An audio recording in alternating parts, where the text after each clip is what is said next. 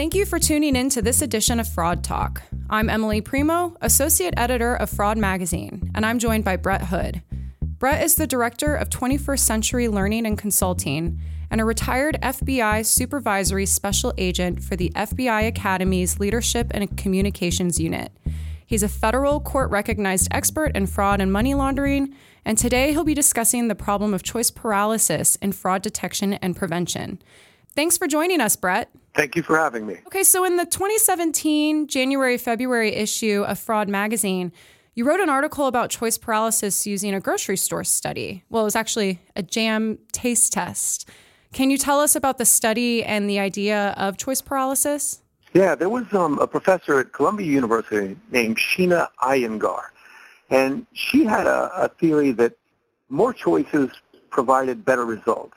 And so they did a taste test in a grocery store in California where they brought in a gourmet selection of jam, and they put 24 different samples out on the table.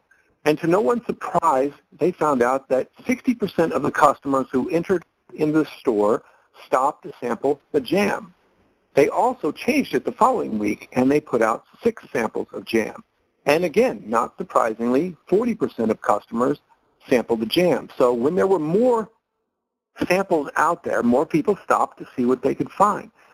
But what became interesting in the study was that when they had 24 samples of jam, they offered a coupon, and only a small portion of consumers ended up buying one of the jams. However, when there were 6 samples, they had a much larger sales percentage. So what she learned was that if we have too many choices, it confuses us and causes us to delay purchasing, in that case, delay purchasing.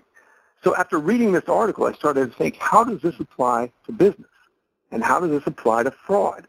And then I started researching how it could apply to data analytics. And the great thing about data analytics is that there is a ton of information that fraud examiners can analyze.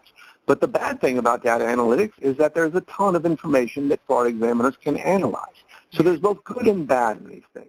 I'm definitely guilty of when I go to the grocery store and I don't know, maybe I'm getting bread or something. I'll stand in that aisle for a while and look at all the different breads and wonder, I'm like, what did I come in for?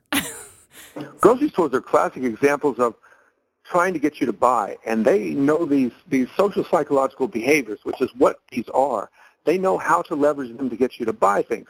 For example, by the time you go to checkout, what do you see on the right or the left of you? And that's usually candy bars, Tic Tacs, gum, all those little impulse purchases. That's why they put them there. And what was interesting about this study is that what our initial inclination was, thinking that more samples means more selection, means that we'll buy more, turned out to be the exact opposite. You mentioned that data analytics pulls massive amounts of data for fraud examiners. So could you dive into this maybe a little bit deeper when it comes to choice paralysis and data analytics in a fraud examination? Think about how your brain works. What interests me in this thing is how good people do bad things. That's what got me started in this whole thing. And as part of my studies looking into this, I started looking at how the brain works. And this leads right to choice paralysis. Basically, we have what they call a working capacity in our memory. It's our short-term memory that we store information in so that we can do the task at hand. So like, for example, if you're typing, then you've got your thoughts in your mind and you're focused on that. That is your short-term memory. Same thing happens in choice paralysis. Our short-term memory can only take so much information before it becomes full. So if you can imagine a milk jug. A milk jug is traditionally a gallon, a little bit more than a liter, I think, or close to a liter in metric terms. Now, could you fill that milk jug with more than a gallon of milk? No. Most likely not. You maybe get a few drops more, but you can't get more than that. That's your working memory. You have that available space, all right? So now let's change things. Let's say that you get the milk jug, it's empty, and you crush it or put it in the recycle bin. If I had to pull it out of the recycle bin and refill it with water, could I get a gallon in the crushed milk jug? Probably not. That is your working memory. So you have a definite capacity of what you can put in your memory. Here's where choice paralysis comes into play, is that if you have 24 selections of relevant data sets, or in this case in the study, 24 different selections of jam, your memory is full. And it makes it harder and harder to select one, because I'm so focused on which do I choose, that I end up not choosing any of them. And that's what happens in business today with data analytics. There is so much information out there that we don't know which one we want to choose. Our mind makes us want to wait for more or delay the decision. Would you say in the fraud examination profession, especially because a lot of our fraud examiners will be doing investigations, that they probably prefer to wait for more information and they maybe sit on a case a little bit longer, hoping to get more nuggets they can use in the investigation? There's a classic example of when I fell victim to choice paralysis. I got a case in, and it was a $6 million, $7 million fraud. And my options at that point were do the investigation, go out and interview the person, or do nothing. And so I'm starting to think, what do I do? What do I do? And I ended up spending a couple days trying to figure out what my strategy is going to be. And I ended up taking the long-term strategy, saying like, all right, I'm going to get every single possible set of data that I could get. And so I started getting bank records. I started looking through all the financial records. And lo and behold, what did I see after I started looking through the financial records? More and more options. He had other accounts. So I started tracking all those information. He had friends. He had wire transfers. And I went in all these different directions to make sure that all the holes were closed. And finally, after a year and a half, 2 years, I finally went to his door, to knock on his door, and to confront him.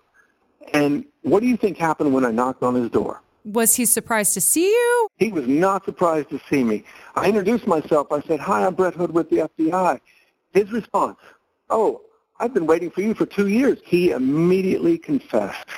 There was 2 years where I was debating on what to do because I had all this information, and continually getting more and more information in, when all I had to do was go out and interview him, and he confessed to everything. With the same investigation, if you were to do it over, what would you have done then? I adapted from that point, and I made sure I had enough information to make sure that if he lied to me, I knew it. But for the most part, I started going out and approaching people right away. And you'd be surprised at how many people just admit to the crime as you approach them. Whereas before, I would gather every little bit of information. And as fraud examiners know, you can easily get drawn down different paths. One of the hardest things for us to do is to not follow these paths that really have no relevance to the investigation. It seems like it may have relevance, but if you look at the basic allegation and the basic investigation, it has nothing. It's one of the things that I taught new investigators all the time. It's like, stay focused on what you have. Data analytics and choice paralysis is the same thing. Especially now, there will be so much information out there. You can continually gather and gather information, but at some point, a fraud examiner has to act. And when does he or she act? It depends. And that's where the information overload, when your system of thinking, where your cognitive brain function, as long as it's empty and it can focus, then you can make those choices. If you are pulled in and looking in different directions and you say, well, it's time to go out and interview the subject, and you're thinking, well, I wish I had this information. And then you gather that information. Before you know it, 1.5 years and 2 years has passed, and you still haven't interviewed the subject or made real progress on your examination. Or in your case, the subject has been waiting for you. There's so much to be learned, especially with technology advancing daily and there being new data analytics tools that fraud examiners can use and new investigative strategies they can employ.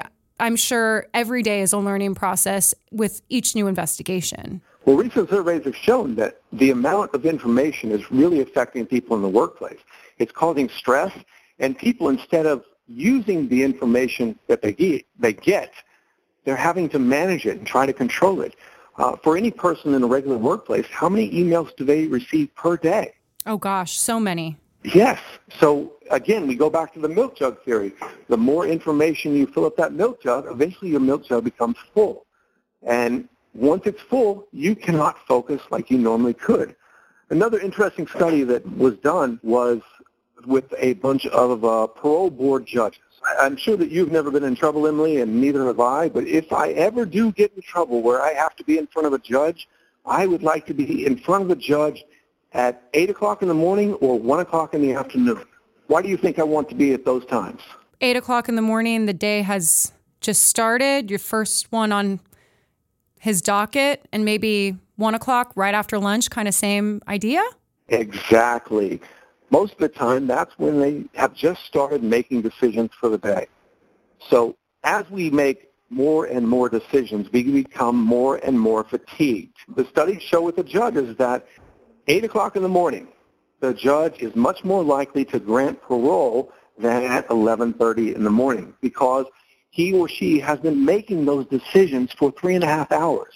And it's called decision fatigue because it's been so long.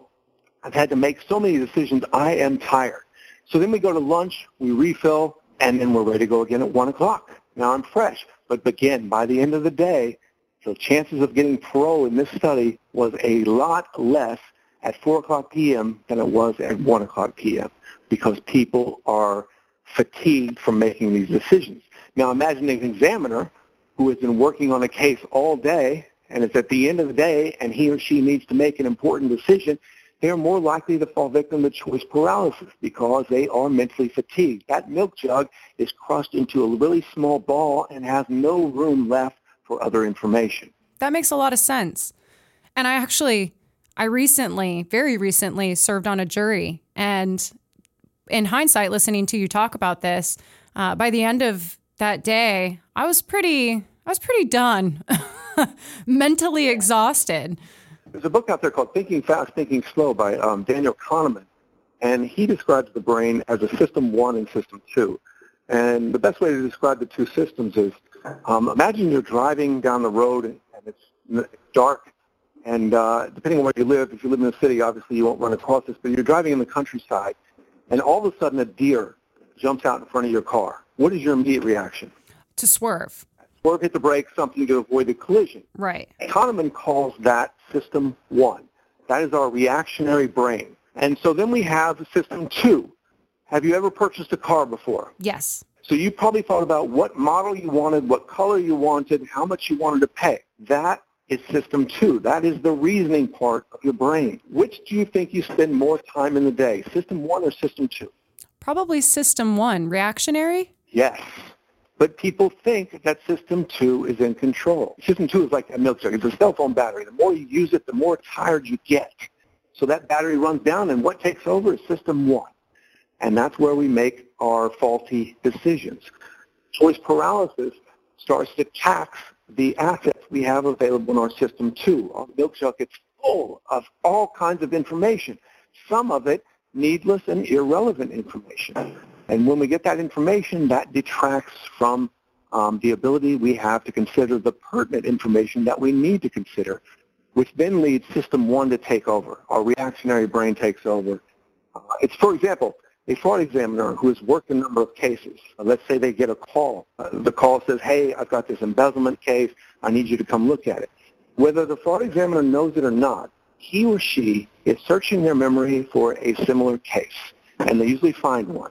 So now, unbeknownst to them, they have transferred all of that previous case information into their brain and now have assigned it to the new embezzler. And that is where problems start to happen, because as the information comes in, some of it is going to contradict what you think happened based on a previous case. That taxes your brain. It starts to fill up your milk jug. Now, if you get irrelevant information in, or for example, if you've got a person that has embezzled money from a corporation, does it really matter where they live? Could, maybe not, but if it's information that is not relevant, then that starts to fill up your milk jug with stuff that you don't need to consider. And if you fill up that milk jug with all these different bits of information, when it comes time to make the important decisions, you're either going to make the wrong one or you're going to continue to delay because of choice paralysis and the decision fatigue involved with choice paralysis. I feel like we have a really good understanding of choice paralysis and how our brain fills with information and how that can apply to a fraud examination. On the flip side, then, what would be your advice to fraud examiners, either just in a regular examination or using data analytics, when it comes to eliminating choice paralysis? What should they strive to do? What are some good tips you could give them? Data analytics, I think, is a very valuable tool for fraud examiners. They can find patterns that aren't necessarily visible to the naked eye. The problem is we have got to figure out what data sets are relevant. So, for example, if we're doing a billing fraud, I should only be concerned with the billings and not something else. So if I have billing fraud, I don't necessarily care about accounts payable. It depends on which kind of billing we have. But what happens is when we start to focus on other things, if we start to take the divergent path, that distracts us from what our original purpose is. One way that you can overcome choice paralysis is pick 3 things that are relevant to your case. What are the 3 things that you need to look at? And then even though you are going to feel the urge to start to look at other things, some check will come up or some wire transfer and like, oh, I need to look at that. You have to fight against that. Cover the first 3. And then if it's still important after you've covered the first 3, then go back and look at it. But this keeps you from going down the rabbit holes and finding other stuff that isn't necessarily that important. That's one way you can do things. You can also follow some other things like don't overthink it, because overthinking can do things to you. It can kill your creative abilities. In an examination, you kind of have to theorize sometime about what happened. Imagine that, like you said, you were in the jury.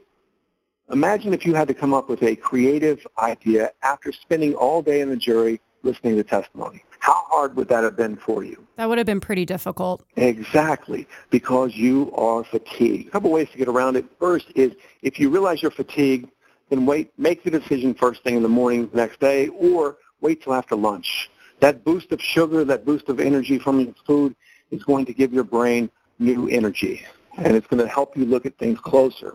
Second thing is, if you know that these things are killing you as far as ability to think, then set aside some time, some quiet time, or ignore the emails for an hour and focus on your work.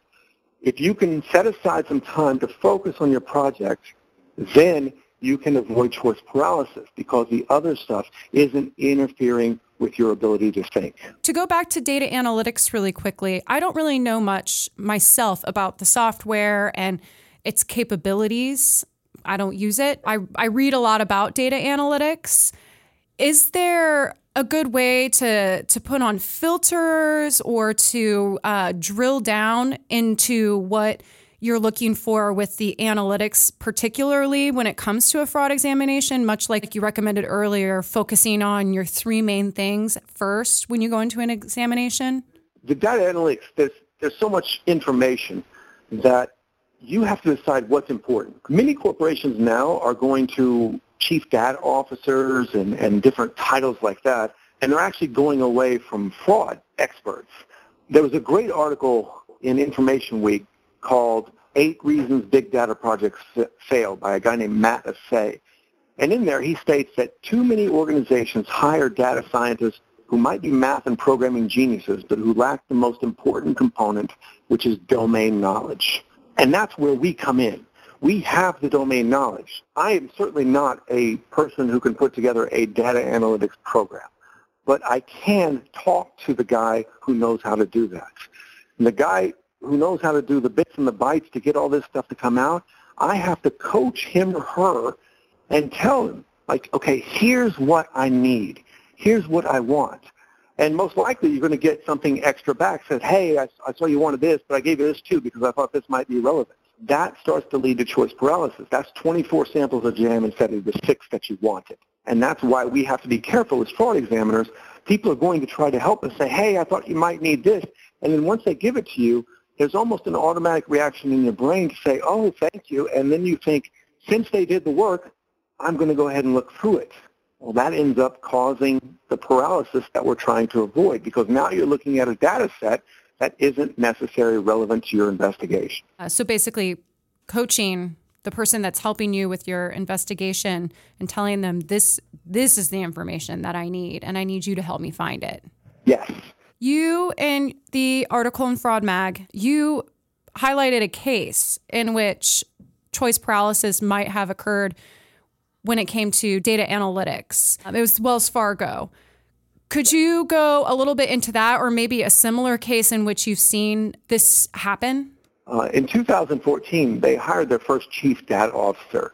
And as I was doing the research for this article, I saw how they were trying to leverage big data to get the right information in the right hands. And there was a quote from one of the people on the team leveraging the data, and I loved the quote. And she said, all we were doing is collecting all the data we could get our hands on and integrating it and trying to be able to come up with the stories about our users and our users' behavior. So that is choice paralysis. And what they were doing was they were just gathering every bit of data that they could get. And then, okay, now that we have it, we've looked at it, let's figure out how to use it. And what happens, it ends up being negative because you get so much data that you don't know what's important. Wells Fargo had all the data available, yet no one saw that their 8 is Great program was based on fictitious accounts created by their employees. Similar things have occurred. Toshiba had an accounting scandal where the profits were overstated by millions upon millions of dollars. In fact, it was $1.2 billion in accounting. They offer their own data analytics programs that they sell to other companies. Yet their data analytics program could or could not have caught this scandal. The reason I say they maybe did not, or maybe they did catch it, was because the CEOs were implicated. Samsung had a similar problem. What was interesting about Samsung is that there was one of their America directors was sentenced for embezzling more than $1 million from Samsung. He got $1.7 million. Again, Samsung is huge in data analytics, but yet their data analytics programs for the internal controls did not catch a person who was stealing $1 million from them. 43% or 63% of CEOs said we have robust data analytics programs, but I'm not sure I'm getting any benefit from them. And that's because we have so much information out there, we don't know what's important and what's not. And that's where the fraud examiner, at least for the fraud detection for internal controls, that's where the fraud examiner can come in and say, I can help you. Says, I can show you which data sets are important and which ones we can ignore, which will eliminate the choice paralysis. I actually don't have any other questions for you. Is there anything that you want to finish off with? Anything you think we might have missed or people might want to hear? I want people to know that there are behaviors that you will do that are automatic and you don't even realize it. It's just the way our brain works. You think that you are making a good decision when in reality, you're probably not making the decision that you want. If you step back and you take some time, then you might be able to make a better decision. And one of the things that I employ is that I have trusted confidants in certain areas with certain expertise. Whenever I want to make an important decision, I give them generic details, but enough to make a decision from, and I ask them what they would do in this situation. In that way, I can also control some of the choice paralysis because now I have someone else with the same type of knowledge that can offer me advice just to see if my decision matches theirs or to see if I've been victim of one of my biases or choice paralysis or any other kind of decision fatigue, something like that. That's good advice. Thank you so much for joining us, Brett. I look forward to popping into your session at our annual conference in June. I'm looking forward to being there, and hopefully you get to meet and see a lot of wonderful people. Thank you so much. This has been another episode of Fraud Talk. All of our episodes are available on acfe.com/podcast and in the iTunes store. This is Emily Primo, signing off.